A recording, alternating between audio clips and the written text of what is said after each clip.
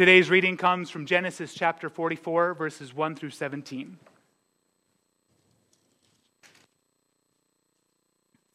Then he commanded the steward of his house, "Fill the men's sack with food, as much as they can carry, and put each man's money in the mouth of his sack. And put my cup, the silver cup, in the mouth of the sack of the youngest with his money for the grain." And he did as Joseph told him. As soon as the morning was light, the men were sent away with their donkeys. They had gone only a short distance from the city. Now Joseph said to his steward, "Up, follow after the men, and when you overtake them, say to them, 'Why have you repaid evil for good? Is it not from this that my Lord drinks, and by this that he practiced divination? You have done evil in doing this.' When he overtook them, he spoke to them these words. They said to him, 'Why does my Lord speak such words as these? Far be it from your servants to do such a thing.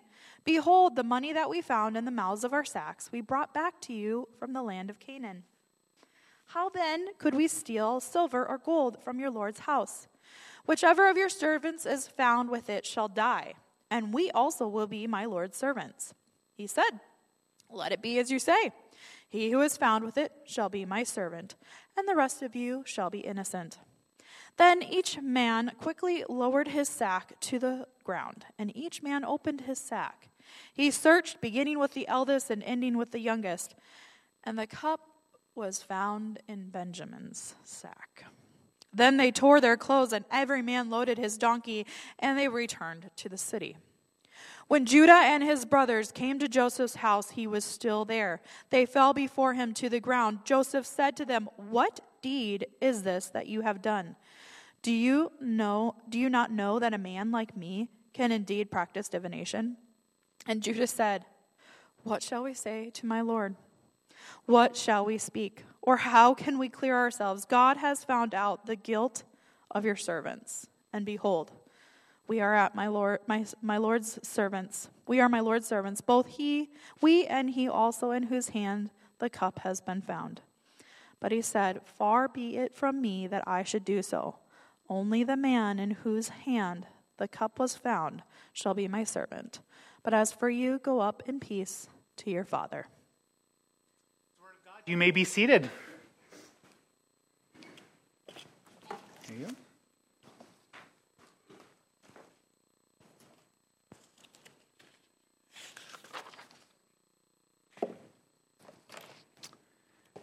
God's testing in us reveals a changed heart. God tests us even when he knows that we will succeed, to prove his work in our lives. That is what is going on in the text today. It's a test. Not for Benjamin, even though he may feel like it was, but for the brothers whom we read hated their second to youngest brother for being chosen over them and favored by their father. Tests. God tests us all the time. He tests his faithful more than he tests those who are outside the covenant of God. Why does God test us? That's a question I've been asked many times. The obvious answer is that nothing is proven until it is tested. I like watching this show, and I think one of my slides has this on there, Forged in Fire. There we go. There's a show called Forged in Fire on the History Channel. And what the basic gist of it is these men, the guy who's all surprised here, they're smiths, and they make different things, make different weapons. And two of them go into the finale, and in the finale, they have a certain kind of object they're supposed to smith. And once they have it done, it looks beautiful. I've never seen one that didn't look wonderful on the outside. And on the outside, it looks like it's strong, it looks like it's ready for some work, but you don't know anything until you actually test it. In fact, all of them have a certain amount of confidence, a certain amount of apprehension, because they don't know what's about to happen, and every time, now and again, you get a catastrophic failure. You can see here, they took the guy's sword and broke it against that piece of armor right there. I've seen them take people's knives and stab rocks with it. And I'm like, okay, is anything supposed to stand up to that? Why does God test us? One of the reasons why God tests us, it's for us, and really not even so much for him, because he knows everything. He knows the end to the beginning. One of the reasons he tests us is to show truly what is in us. Have we built on the foundation of Christ with costly things, or is it wood, hay, and stubble? Failure is a certain kind of, he tests us even though he knows that we're going to fail for a reason. He tests even though he knows that we will succeed for another reason. Up here I have the failure. In tests that we fail, the Holy Spirit takes the opportunity to reveal in us our own structural defects. Something can look fine on the outside. We come to church, we put on our mask, everything looks fine, and then we get tested. Something bad is allowed into our life. Christ said, in this world you will have trouble. This will test us in many ways. Failures, we learn more from failure than we do from success, because in failure we realize that we may look good on the outside, but inside there's something that we are holding apart from Christ that he wants us to surrender. These 10 brothers that I've been preaching on, and I realized this morning, it's like if I do a full recap every week, by the time I'm done with the recap, I'm going to have to say, let's pray and let's go on with our day. So I'm not going to do a full recap, but let me just say a couple things about these 10 brothers, because this test was for them that we read about in our text today. They have failed this very test before. They didn't act so much like their father Jacob, but like their uncle Esau. In fact, in many ways worse, because Esau never actually harmed Jacob. The only time he put his hands on him was to hug him tightly. Yet they put their hands on their brother and lowered him into a pit, took his coat of many colors and tore it to shreds. Peter is tested 3 times the night Jesus was betrayed. He is tested by his own very words, where he told Christ, I will go with you even to the cross. And Jesus told him, by the time the rooster crows 3 times, you'll deny me 3 times. Before the rooster crows, you'll deny me 3 times. And sure enough, that night, he's arrested. He is standing outside the court. And Peter, somebody recognizes his voice. And they're like, hey, you got an accent. You got a Galilean accent. I don't know if that's like the hillbilly accent of the ancient Near East. But it must be very noticeable. And they're like, are you with Jesus? And he's like, no way. Another person asks him. He refuses. A slave girl melts his courage into a puddle and says, no, I know, I saw you with him. And he curses himself and says, I don't know the man. Those are 3 tests, and he fails each one right after another. Moses is given a rock, and instead of speaking to the rock, he strikes the rock, and by that makes himself unworthy to enter the promised land. David, there's a woman bathing on the roof. He fails that test. The tests we fail give us opportunity to repent of that sin. In every one of those examples, these are people who not just repented of that sin, but also went on to be seen as sons of the living God. In fact, David was known as a man after God's own heart, even after he stumbled and fell. But he did not fall as to be completely cut off, but only to repent. It reminds us that this all-surpassing power is not from us and only in him. But what about tests we pass? Why would God put us through a test he knows we are going to pass? Why does God test us if he knows that we will pass the test, if we will succeed in the task? Abraham was told to bring his son, his only son, whom he loved, and sacrifice him on a hill. Abraham does this, and the Lord stops him and says that he now knows that he fears God. The 3 Hebrew children, Shadrach, Meshach, and Abednego, they had their own test. And it was a test that many people in the Babylonian Empire fail, where the king sets up a statue of himself. And at a certain time, you can't worship anybody else. You have to bow down to this statue. He was legitimately their king, by the way, because it was God's purpose for them to go into the exile. But God's commandments still ring true. It's a fact you are an American citizen. And when it comes to the civil and criminal law, you should follow it until it conflicts with your conscience before the Lord. Then you have no choice but not to bow to these golden statues they set up before us. And if you remember this story in Daniel, Shadrach, Meshach, and Abednego, they're taken before the king. And you know what God doesn't do here? He doesn't remove them from the situation. He doesn't do. It is the same king that when this king sees his kingdom and he starts saying how awesome this kingdom is, that God strikes him with insanity. He doesn't do that here, though. In fact, he lets the king, in his own selfishness, persecute these men who will not bow down to this king, to his statue, to his image. And they tell him, "O king, our God is fully able to rescue us from this, but if not, we will still not bow down." And they are not saved from the fire. They're thrown into the fire, but Christ meets them in the fire. And most of the time, God will not remove your trial from you, but he'll be with you in the trial. God will not rescue you out of everything, but he'll rescue you in everything. These are tests that we pass. Why does God do these things? It is to show the all-surpassing work and power of the Holy Spirit in your life to change your heart and to build you into the person that God wants you to be. The final outcome of the Lord's tests, whether you pass them or fail them, the ultimate outcome is because he loves you. In rare cases, it's to reveal those who don't love him so that they might be called to repentance. But often those who receive a test from the Lord are people who do love the Lord and are being transformed into the likeness of Jesus Christ, even in the Old Testament here. He wants us, he loves us, and he wants our greatest good, not what we think our good is. Because he will not let anything other than himself be your center. That is your greatest good, for him to be your center. And in 1 Corinthians chapter 3, verses 13 and 14, each one's work will become manifest, for the Lord will disclose it, because it will be revealed by fire.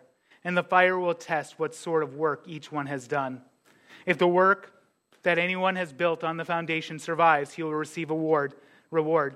If anyone's work is burned up, he will suffer loss, though he himself will be saved, but only as through a fire. You know, one thing I love about the Lord, so many things, of course, but here's one thing. He understands that we don't value treasure in heaven like we ought to. So he presses the situation so that you might have treasure in heaven. Because really, if it was up to us, I think very few people would enter heaven with any kind of reward, even though we have the words of Christ saying, despise the rewards of this earth that thieves and moss and stuff destroy, but look for treasures in heaven. So God will use these tests and will give us treasure in heaven. It reveals to us also the working of the Holy Spirit in us. It also reveals in us ways that we are missing the mark that we can't see. Joseph has been testing his brothers in this last chapter. But before this, Joseph's brothers have been tested multiple times. What we see as Becca was reading, maybe that seems to you almost kind of like a vindictive thing, like Joseph is getting back at his brothers here in these tests. Now, I don't really believe that to be true because Joseph is the very first person in Genesis. Genesis is the book of the beginnings. There's lots of firsts. He is the first person in all of Scripture where it is said that the Holy Spirit of God lives in him. He is the first person in Genesis chapter 4, verse 38. And who recognizes this but Pharaoh himself? But not just Pharaoh, everybody recognizes this about Joseph. Joseph seems like he's being vindictive, but commentator Lighthammer, Gusick, Steve Lawson disagree with this, and I disagree with it as well. I believe Joseph, whether he knows it or not, is being used by the Holy Spirit to test his brothers. Ultimately, all of this, what is going on, is for these brothers. God is using Joseph to reach out to his brothers. Joseph is testing his brothers, and by extension, God is also testing them. Not because he doesn't know what will happen, but what will happen will reveal the Holy Spirit in them and the change of their heart. God has tested these brothers before with their brothers. Their first test, once again, they fail. That's Joseph. They see Joseph, he's favored by their father. They hate him for it. He has dreams about them in which they bow to him, and they hate him all the more. They want to kill him. Okay, they have failed the test to love your brother as yourself. They have failed the test. They have the heart of Cain. They have failed that test. Joseph goes to Egypt. But the next test with the brother they succeed. It's Simeon. Simeon is put back after the first trip. He is held back as ransom for them to return. And they could just let him rot. And it's part of this test, right? Will they do to Simeon what they did to Joseph? Just let him rot in prison, become a slave of this governor? Because if they come back, they have the money in their sacks. He could accuse them of thievery and take them all as slaves. But they've passed that test. They've passed other tests as well. When Joseph, last week I talked about this feast of grace. They're amazed as they look one to one another because Joseph has seated them according oldest to the youngest perfectly. It's like, what is this guy? How does he know these things about our family? Oh, he knows a lot. In fact, he gives the youngest of them 5 times the portion that they get. And you can imagine Joseph looking over, trying to see if there's any sour faces. if anybody's going to object. Envy is such a wicked sin. St. Thomas Aquinas in Summa Theologica, he questions, and it's a long debate with himself, whether or not envy really is the origination of all other sins. It turns out it would be pride, but envy was a big contender. And he says envy is the one sin that doesn't feel good when we are doing it. It makes us feel small and petty. You can imagine Joseph looking over the scripture text. It really doesn't say they had any kind of reaction other than amazement. Amazement of this grace, of this meal. So Joseph has a new test. And this test will be very much like that first test. The youngest brother who is pampered by their father, who represents all the wounds of the father in their life, will they let him rot for a crime they believe he committed? Or will they stand up for their brother? Will they defend their brother? I imagine this was like a flashback of 22 years before this, when they could hear their brother screaming from the pit, "Brothers, brothers, save me." And they turned a deaf ear. Passing and failing tests both have an impact. Clinical psychologist Jordan Peterson, in his book 12 Rules for Life, likens our successes and failures to the behavior of lobsters. I thought this was very interesting. Lobsters, they fight all the time. I can see why when the end of your life is going to be getting boiled to death. Might as well, I don't know. And you've got nothing but pinchers. Anyway, they fight all the time. And most of the time, nothing really happens. Sometimes one really beats up the other. The one who gets beat up, his brain gets flooded with oxytocin and other chemicals that get flooded into our brains when we have a defeat as well. But their brain kind of dissolves and then regrows. And this new brain is very timid and will not, if any other lobster wants to fight him, it'll just back away. It'll back away from the food it needs to eat. It'll do to its own detriment. And it's kind of like in this really tough thing. But every now and again, this same lobster will get into a fight that it doesn't want, but it'll win, or at least won't get beat.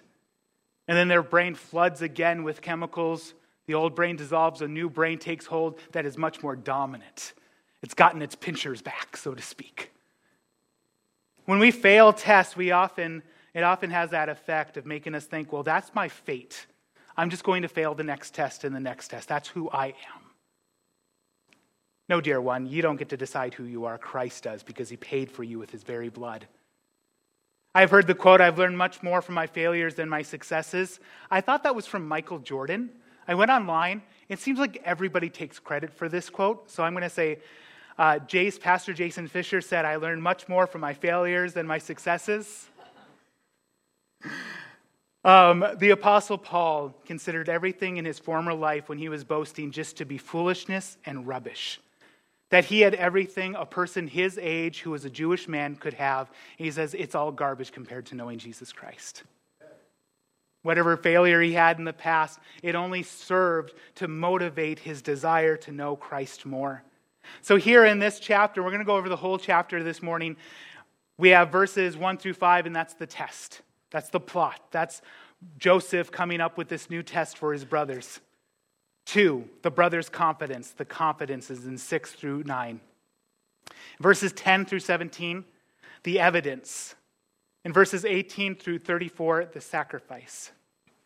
Let's start off with the test. Once again, God is testing these brothers using Joseph. And allow me to share with you a quote. "You're all scared, and that's why you will fail the test. You have to test yourself every day, gentlemen. Once you stop testing yourself, you get slow. And when that happens, they kill you." That was Emilio Estevez in Young Guns. Anyway, we move on. Verses 1 and 2, Joseph's generosity in the plot. In verses 1 and 2, we see a repeat of what their first trip to Egypt was like. Their sacks get filled with grain, the money gets put in, and an additional item, Joseph's cup. It's not just some cup you have lying in your house. It's, not this. It's the cup. It's made out of silver. For other rulers, it was used in occult practices. I'll talk about the significance of that later on. It's his silver cup. This isn't some cup, but it is the cup. He is going to test them to see if they have really changed. He is going to make it very easy for them. It used to be hard. They had to drag him out of the pit, sell him to slavery. All they have to do now is nothing. Just stand by. Let your brother be taken away to slavery. He has already given Benjamin 5 times the portion of the rest. This does not give him a conclusive idea if their heart is changed or not. Now he will make the issue bigger and it will demand a response. He sends them away in verse 3. I'm sure this is a bit of a mixed messages for them. It's like, hey, come into my house. Let's have a meal. It's a huge banquet. And then once they're done, he's like, okay, it's time for you guys to go. I don't know about you. I'm kind of an introvert, and I've got kind of a social battery. And if I have you over, after a while, that battery gets kind of low, and I don't have the, I don't know what you'd call it, the whatever to tell you, hey, it's time for you to leave. But if I start falling asleep while we're talking, that is my way of saying that. I'm sure on their way they are saying to themselves, man, this is a weird moment, right? Last time he accuses us of being spies. This time he's treating us like friends and family. And now he's like, get out of here. And in verses 4 and 5, it's the rest of the plot. He sends his steward after them. His steward's going to come to them, and he's going to make a false claim in verses 4 and 5. They had gone only a short distance from the city. Now Joseph said to his steward, up. Follow after the men, and when you overtake them, say to them, why have you repaid evil for good? Is it not from this that my Lord drinks, and by this that he practices divination? You have done evil in doing this. I imagine you know what I love about the steward here? He's like, sounds good, I'll do that. He has no idea what's going on. And from his perspective, his master's super generous when they get there. He's also super harsh to them. He holds one of them as surety against the rest. And then they come back. He throws a big banquet with them, eats with them. By the way, this was an abomination to the Egyptians to eat with Israelites, to eat with shepherds like they were. So it's like, okay, he really likes them, but now he's telling me plant evidence on them, go after them, and pretend like they stole it. He's a good steward, though. He does what his master says. He knows that he doesn't have to understand. He just has to do what his master says. Let me speak about this silver cup of divination that is being mentioned here, and why there is such a big deal being made of it here in the scripture text. In Egypt, whether you were one of the priests or you were some high official, you were known to practice in occult practices like divination. Divination is a practice in which you get special knowledge from the gods or whomever or whatever spirits or occult practices that you engage in. What this effectively does is it plants the seed in the brother's mind that their sin is known. This man knows what they have done. They don't know how Joseph, they don't know it's Joseph. To them, he's just a governor, but he knows about them. He knows things about the exact birth order of these guys. He knows other things that he lets on. He gives 5 times the portion to Benjamin. In Luke chapter 12, verse 2, it says, nothing is covered up that will not be revealed, or hidden that will not be known. Their fear, this plants in them a fear.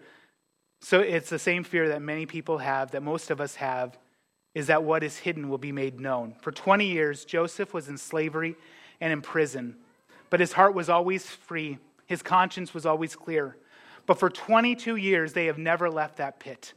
They've been in slavery of their silence, and in their guilty conscience, they have been in prison. But God is not satisfied with them being in prison. He is not satisfied with them living in a guilty conscience. He is going to set them free. God tests you as well. God tests his people even to this day.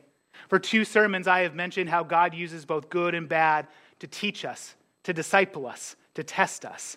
And in 1 Peter chapter 1, verse 6 and 7, in this you rejoice, though now for a little while, if necessary, you have been grieved by various trials, so that the tested genuineness of your faith, more precious than gold that perishes though it is tested by fire, may be found to result in praise and glory and honor at the revelation of Jesus Christ.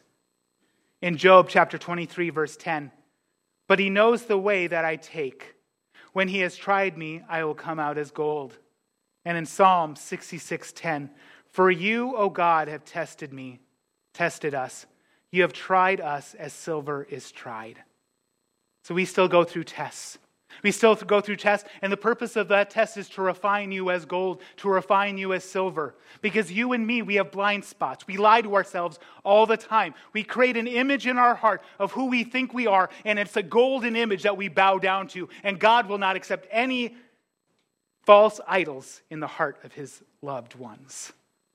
Virtue tested is not virtue at all. Christ himself had to be tested in every way, tempted in every way, but was found without sin. His virtue was proven.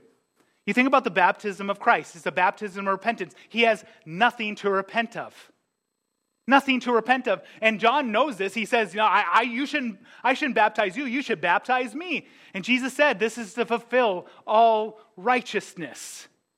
Sometimes we want to believe the whole Hallmark thing. It's the thought that counts. The thought doesn't count. Thoughts have to be expressed by actions. We do what we believe. And it's even in the doing, righteousness is fulfilled. Even though he has nothing to repent of, this fulfilled all righteousness. So that Hebrews chapter 5, verse 8 and 9. Although he was a son, he learned obedience through what he suffered. And being made perfect, he became the source of eternal salvation to all who would obey him. So the first part is the test.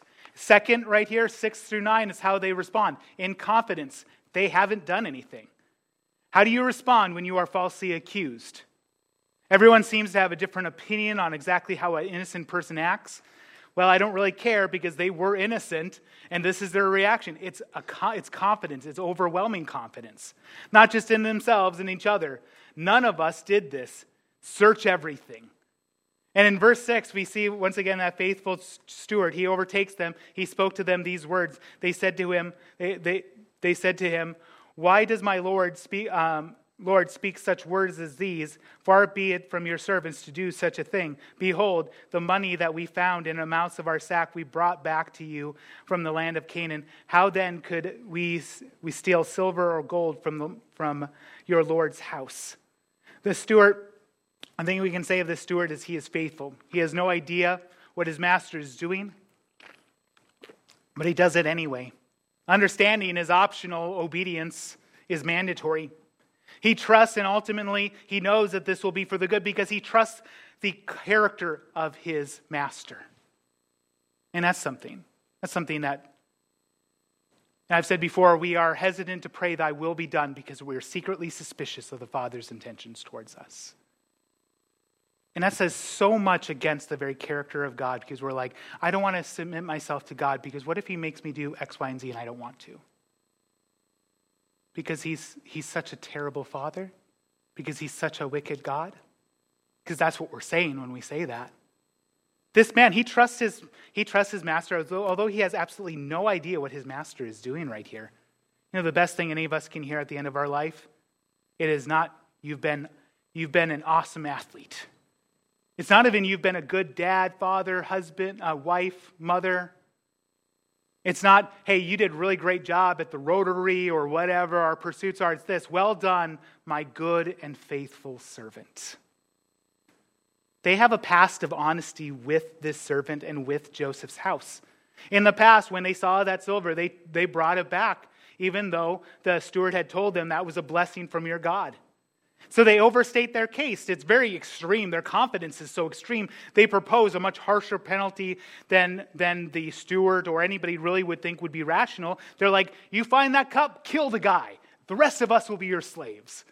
And the steward, he's like, okay, whoever I find the cup with, I'm just going to take them as my slave because that's the plan. He sticks to the plan. This is a frame-up. We know, the steward knows this is a frame-up. Their hot confidence will become ice cold once that cup is found in Benjamin's sack. The confidence they have is what we should have as followers of Christ. We should not suffer as evildoers, as 1 Peter chapter 4, verse 15 says, but only as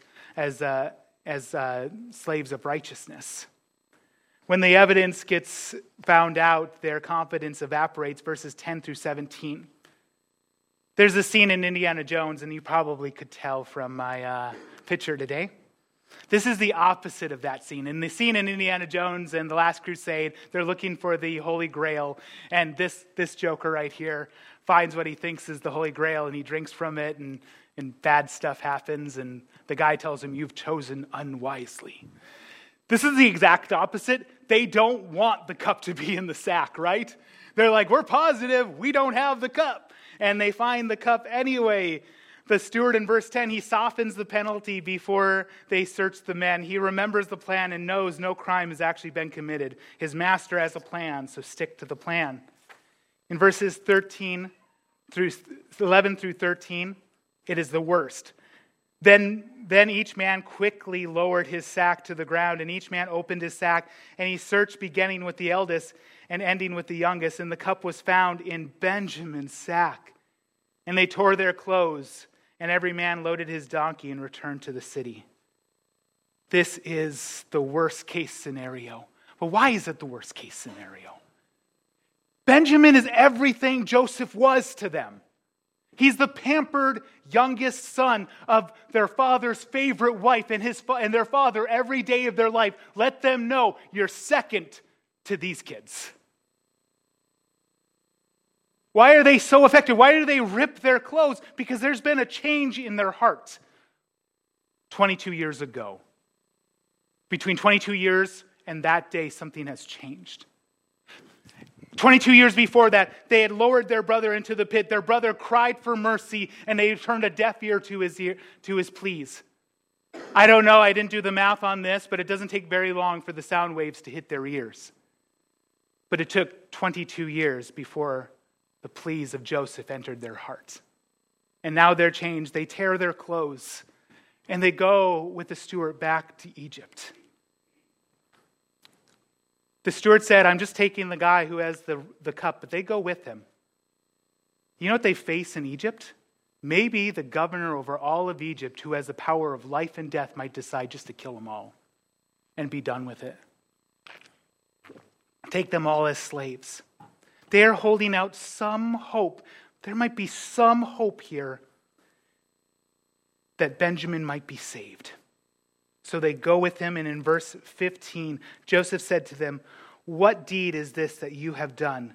Do you not know a man like me can practice divination?" Verse 14. When Judah and his brothers came to Joseph's house, he was still there. They fell before him to the ground. Pastor David Gusick says, if you were filming this right here, as they're bowing low to the ground, you can imagine a little smile on the face of Joseph, trying to suppress it, probably holding his mouth like... Joseph had two dreams.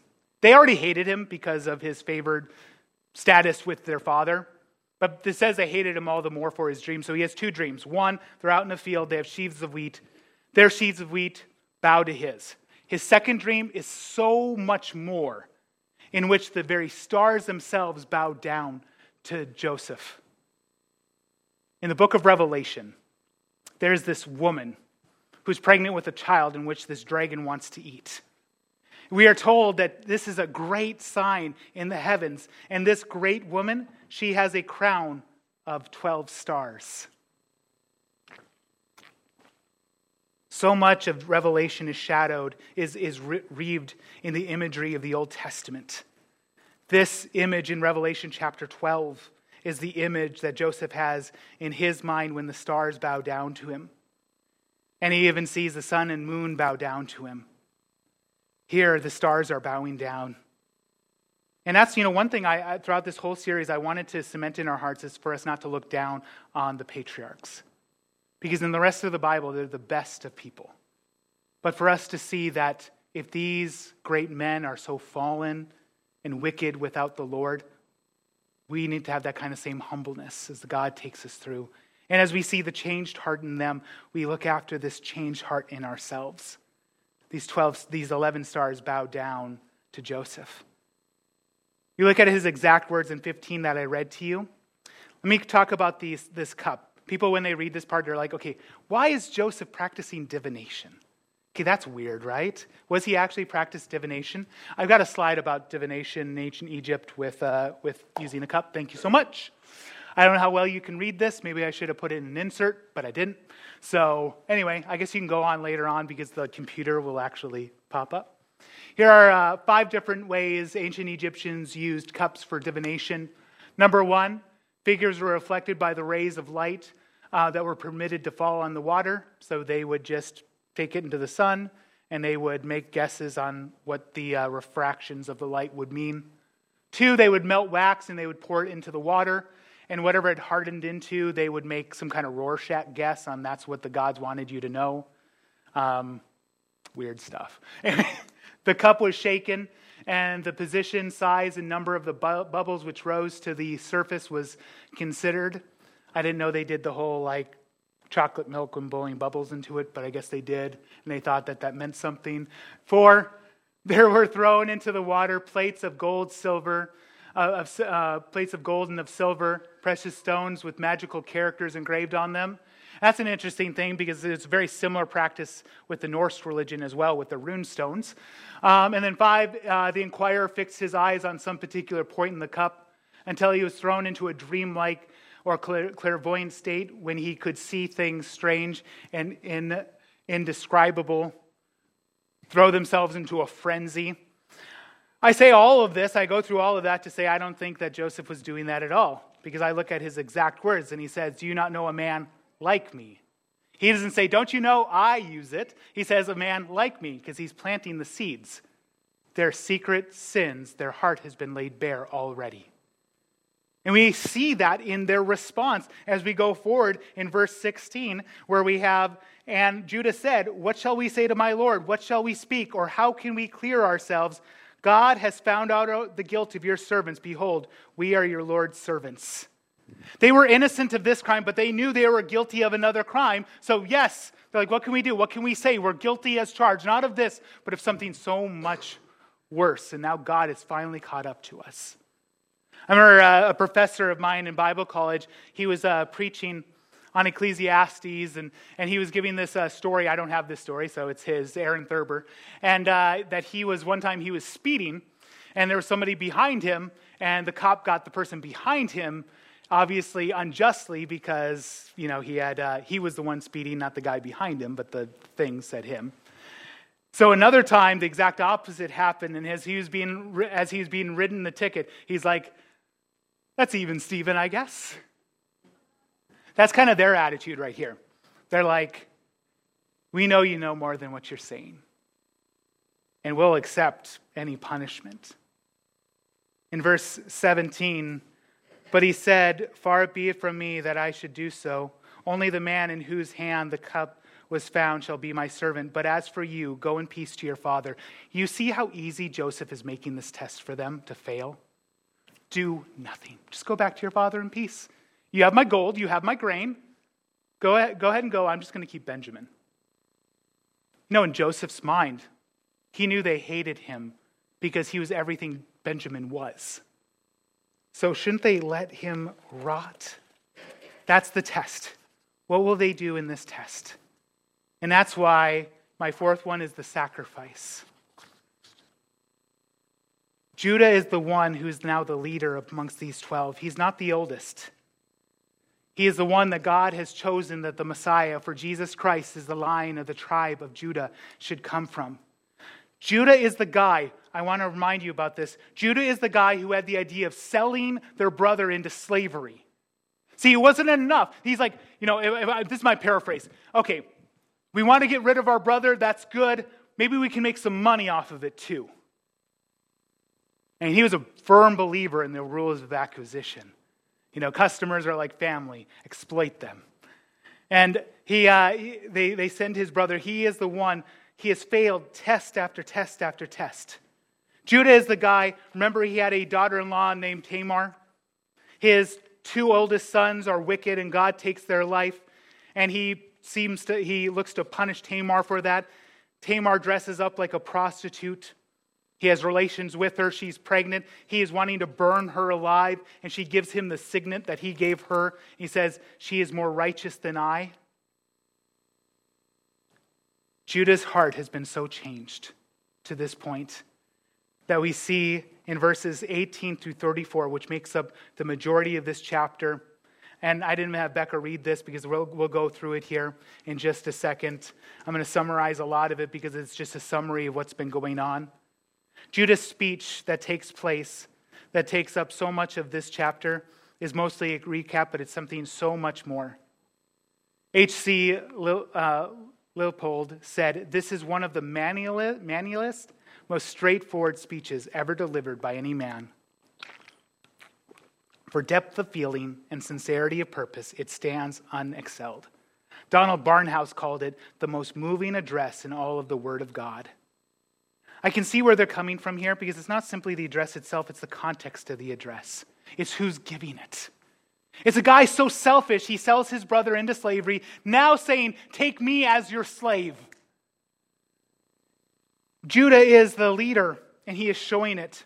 He is not leading according to the world standards. If he's leading according to the world standards, well, let's take off before we lose any more brothers. Hey, let's stop while we're ahead. If he's leading according to the world standards, he is telling his brothers what to do or tasking one of his brothers to be slave in replace of Benjamin. He is leading the way his progeny, thousands of years later, would tell his disciples to lead. Not like the Gentiles who lorded over those. But the person who wants to be greatest among you must be your slave. And he is literally offering himself up as a slave. We read here in this next portions here. I'm going to skip all the way to verse 30. "Now therefore, as soon as I came to your servant, my father," he calls their father Joseph's servant. And I think it's interesting about that. Because in Joseph's dream, it wasn't just the stars bowing to him, but the sun and the moon as well. And his father said, "Is your mother the moon and I am the sun?" He had to bow to Joseph's demands to bring Benjamin over there. The dream has been fulfilled time after time again. "Servant my father, and the boy is not with us. Then, as his life is bound up in the boy's life," verse 31, "as soon as he sees that the boy is not with us, he will die," speaking of their father, "and your servant will bring down the gray hairs of your servant, our father, with sorrow to Sheol." Let's start examining all the ways Judah's heart has been changed. There is not a word of love towards his father up until this point, but you see the love in the speech that he gives to who he thinks is the governor over all of Egypt. That they'll do nothing to hurt their father. Where was this concern when they showed their father the bloody, ripped remnants of that coat? Something has changed in his heart, and that change can only happen by the power of the Holy Spirit. Let's put this into kind of perspective. They come home without Benjamin. Their dad dies. They can lie to themselves all day long. He's over 120 years old. He was going to die anyway. They can rationalize it from every point, but he loves his father so much, and it's only the Holy Spirit who can produce that kind of change in someone's heart. And he says in verse 32, "For your servant became a pledge of safety," speaking of himself, "for the boy to my father, saying, if I do not bring him back to you, then I shall bear the blame before my father all my life." Verse 33. "Now therefore, please let your servant remain instead of the boy as a servant to my Lord, and let the boy go back with his brothers." Look at Judah's perspective here. He doesn't know Benjamin's innocent. As far as he knows, Benjamin is guilty of sin. And now they're all in a bad situation. He can let Benjamin have the just penalty for his own crime. But instead he says, "I will pay the penalty instead of my brother." The Lion of the tribe of Judah saw you, and you weren't framed. You're guilty. You're guilty as sin. And not just the sins before you knew Christ, but even the sins after you've known Christ. And he knows all of this. And he humbles himself to the nature of, what does the scripture say? A servant. The Greek word is doulos, which means slave. And became obedient to death, even death on the cross. Judah here, so many thousands of years before Jesus Christ, says, I will take the blame. I will be the slave.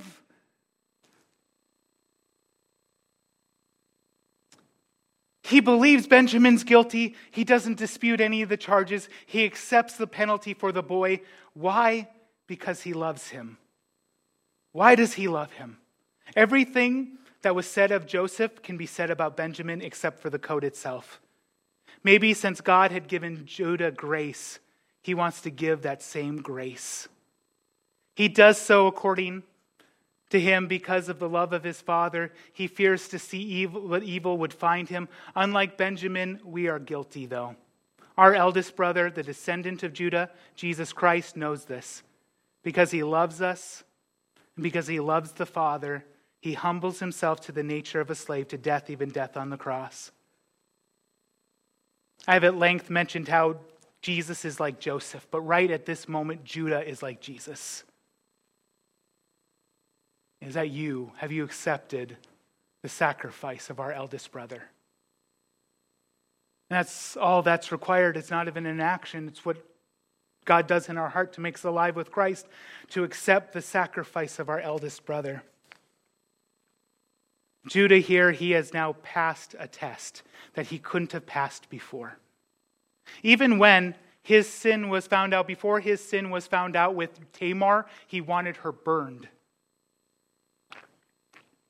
But when she gave him the signet, he said, she is more righteous than I. Something changed in Judah. And that same change is working in us. Even as believers, we still sin, but the blood of Christ covers our sin. Joseph gave his brothers this test, but God either allowed it or urged Joseph to do it. Why? Doesn't he already know that how Judah would act? Absolutely. So why give a test you know that will be passed? For Joseph, it reduces him to a puddle of sobbing in this next chapter we'll get to next week.